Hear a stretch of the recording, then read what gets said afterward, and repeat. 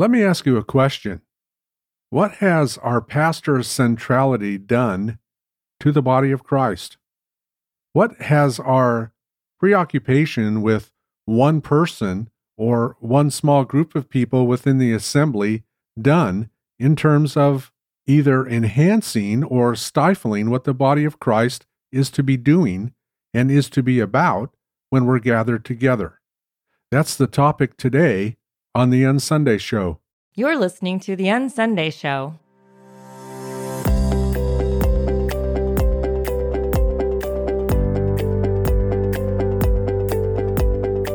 Leaving behind religious obligation to find a more authentic expression of Christ in us. This is the Unsunday Show.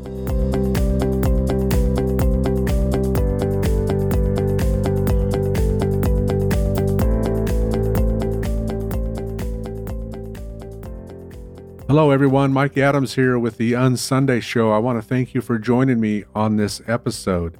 Hey, before I forget, which I tend to do from time to time, let me mention that you can reach out to me at the Unsunday Show. You can go to unsunday.com, and there are a few different ways to reach me there.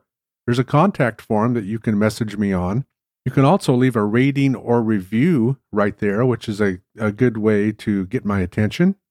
And if you scroll down the page, depending on whether you're on a real web browser or you're looking at it on a phone or another mobile device, somewhere on that page, there's going to be a little floating microphone. If you click once on that microphone, you can leave me a voicemail. You can tell me what's on your mind for up to 2 minutes. And then I think it probably just says goodbye and hangs up. I'm not real sure. I've never used it. Well, I take that back. I tested it, but I didn't stay on it for 2 minutes to see what it would do. So that's another way to contact me as well. If you want to chime into an episode, something really tweaked you, and you want to say something about it, or let me know your thoughts on something there, that's a good way to do it. I might use your question or remark and build on it in a future episode. No guarantees, but that's a possibility. So if that's something that tweaks you and you want to reach out to me by leaving me a voicemail, you can do that. But today, I want us to turn our attention toward what being so pastor-centered, so pastor-centric within the body of Christ for all of these centuries has done to the body of Christ. Our pastor-centrality isn't anywhere in the New Testament. It doesn't exist in the New Covenant scriptures.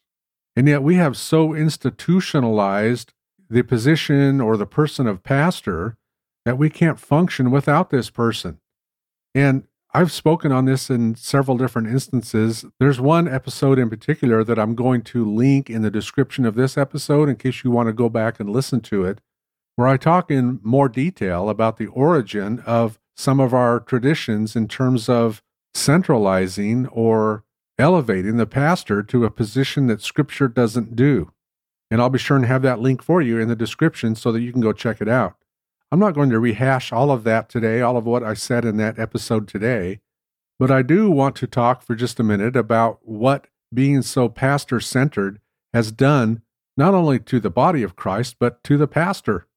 First of all, concerning the body of Christ, it's made us passive, hasn't it? We don't know how to function without the pastor. Try going to a Sunday morning event and having the pastor not show up. What's going to happen? Well, we'll just kind of mill around and then we'll eventually leave because nobody knows what to do. That whole system is prepackaged and geared toward certain events happening that are crucial for the pastor to be there. You know, that's not unintentional, is it? We've talked about this over and over again, how that our pastor-centrality mindset has come to us very intentionally over the centuries. It started a long time ago, where those who had been put in charge decided to elevate their position and put others in charge, and the thing just kind of snowballed from there. Again, go back and listen to the episode I have linked below if you doubt me. But it's because of our pastor-centrality that we've come to accept without question the whole clergy-laity distinction. We think that that's legitimate. We think that there's a group of people within the body of Christ that have a special calling that the rest of us don't have, that have special anointing that the rest of us don't have, They're the pastors, and we're the laity. They're the clergy, and we're the laity. But Scripture makes no such distinction. What this has done is it has crippled the body of Christ. It has crippled the body of Christ in terms of exercising our gifts. We don't know how to do that anymore. We go to a Sunday event expecting to be entertained or expecting everything to be done for us, and then we leave that event thinking that God is somehow more pleased with us because we put in the time, even though the whole time that we're there, we're thinking about the game, or we're thinking about lunch, or we're thinking about getting with someone afterwards. We still convince ourselves that this is necessary, that this is something we should be about doing. Now, let me say this. If you enjoy doing that, then go enjoy doing that. I'm not trying to tell you to stop. But to those of us who are starting to see through the facade of what's really there, of what's really happening, I wanted to bring these things up again and talk about them again.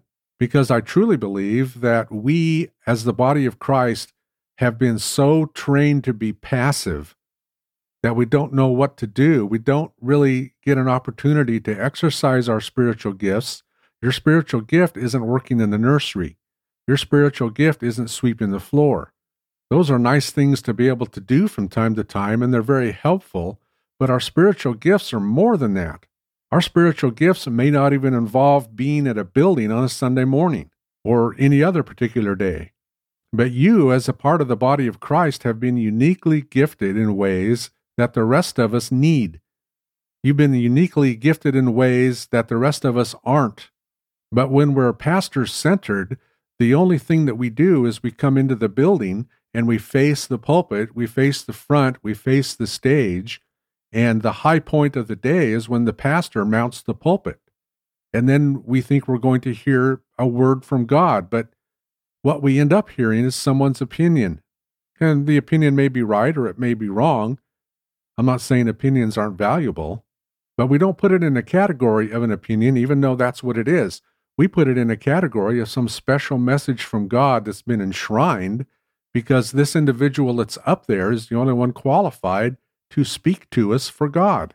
And that's not true. Nothing could be further from the truth.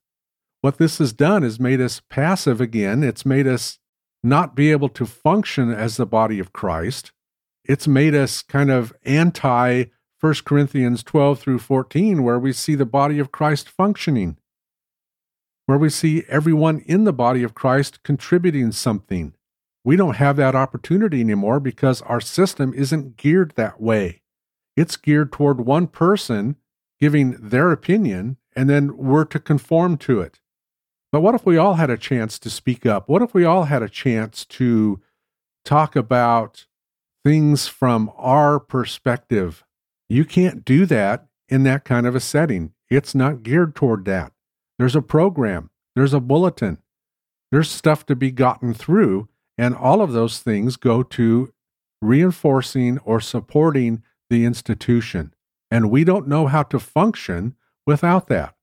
Once again, church has trained the ecclesia out of us. We don't know how to be the ecclesia anymore, the body of Christ anymore, because we're so dependent upon the one-person pastor or the small group of persons, pastors, plural, and we just, quite frankly, don't know how to operate outside of that. In a lot of instances, it doesn't even enter our minds that we should be functioning outside of that. But that's what the body of Christ is. Of his fullness, Scripture tells us, we have all received.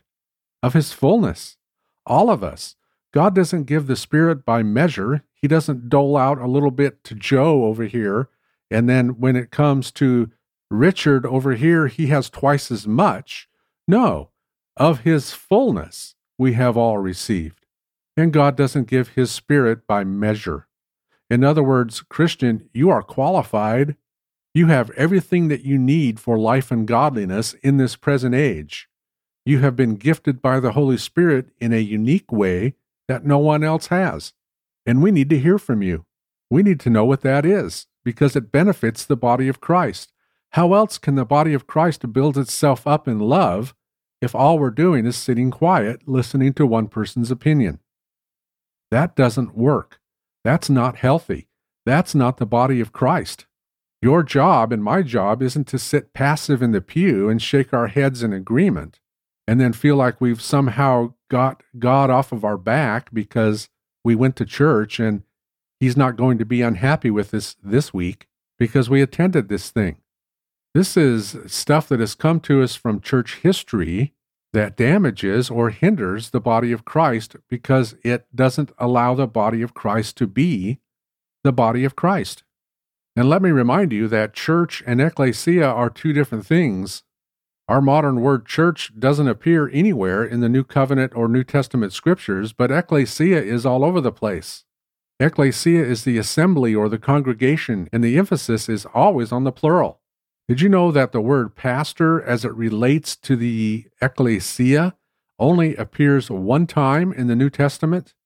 And in that one appearance in the New Testament, there's nothing said about qualifications, there's nothing said about responsibilities, there's nothing said about duties, there's nothing said about sermons because they didn't exist, there's nothing said there about this person's authority or this person's responsibility to get up once a week and preach a message.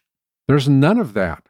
It appears one time in the book of Ephesians, chapter 4 and verse 11, where Christ is said to have given gifts to the body of Christ, to the ecclesia, for the building up of the body of Christ. And in that passage, there's no job description. But look what we've done with it. We've totally institutionalized it. We've made this person the center of everything. Now, you and I didn't do that. That was done a long time ago. That was done by people we've never met. That started early in the 2nd century, and it just snowballed from there. But it's the system that we inherited today. And again, I think it's a very harmful system to the body of Christ building itself up in love. And I think it's something that is worth questioning, that's worth looking at once again and re-examining. And when we lay the institutional settings that we have all around us today alongside the New Covenant scriptures, we don't see it anywhere. Those are two completely different things with two completely different goals and two completely different outcomes.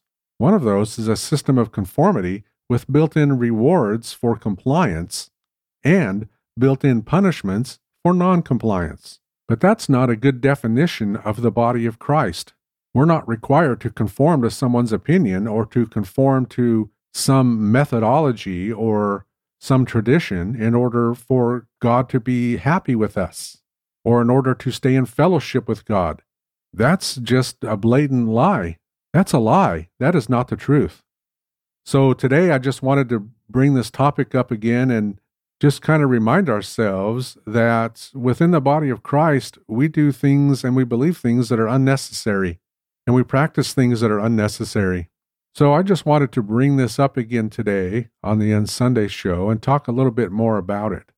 Because I see evidence of this system failing every day. I don't know about you, but I hear a lot about spiritual abuse and other types of abuse that go on at the hands of pastors and of leaders.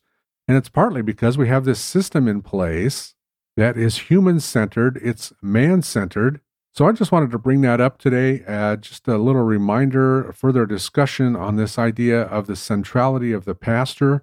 And over the decades, over the centuries, it has done so much harm. All of church history is marred because we're in this system of top-down authority where we've elevated this pastor person to a place that Scripture doesn't. We've institutionalized it. We've turned it into a career path, all based on one verse that doesn't say anything about it other than using the word pastor. Again, the link is below to the episode that I really want you to listen to. And that's all I have for you right now, so I'll let you go. Be sure to visit me online at unsunday.com. See ya. Thank you for joining us on the Unsunday Show. To be a part of this ongoing conversation, visit us online at unsunday.com.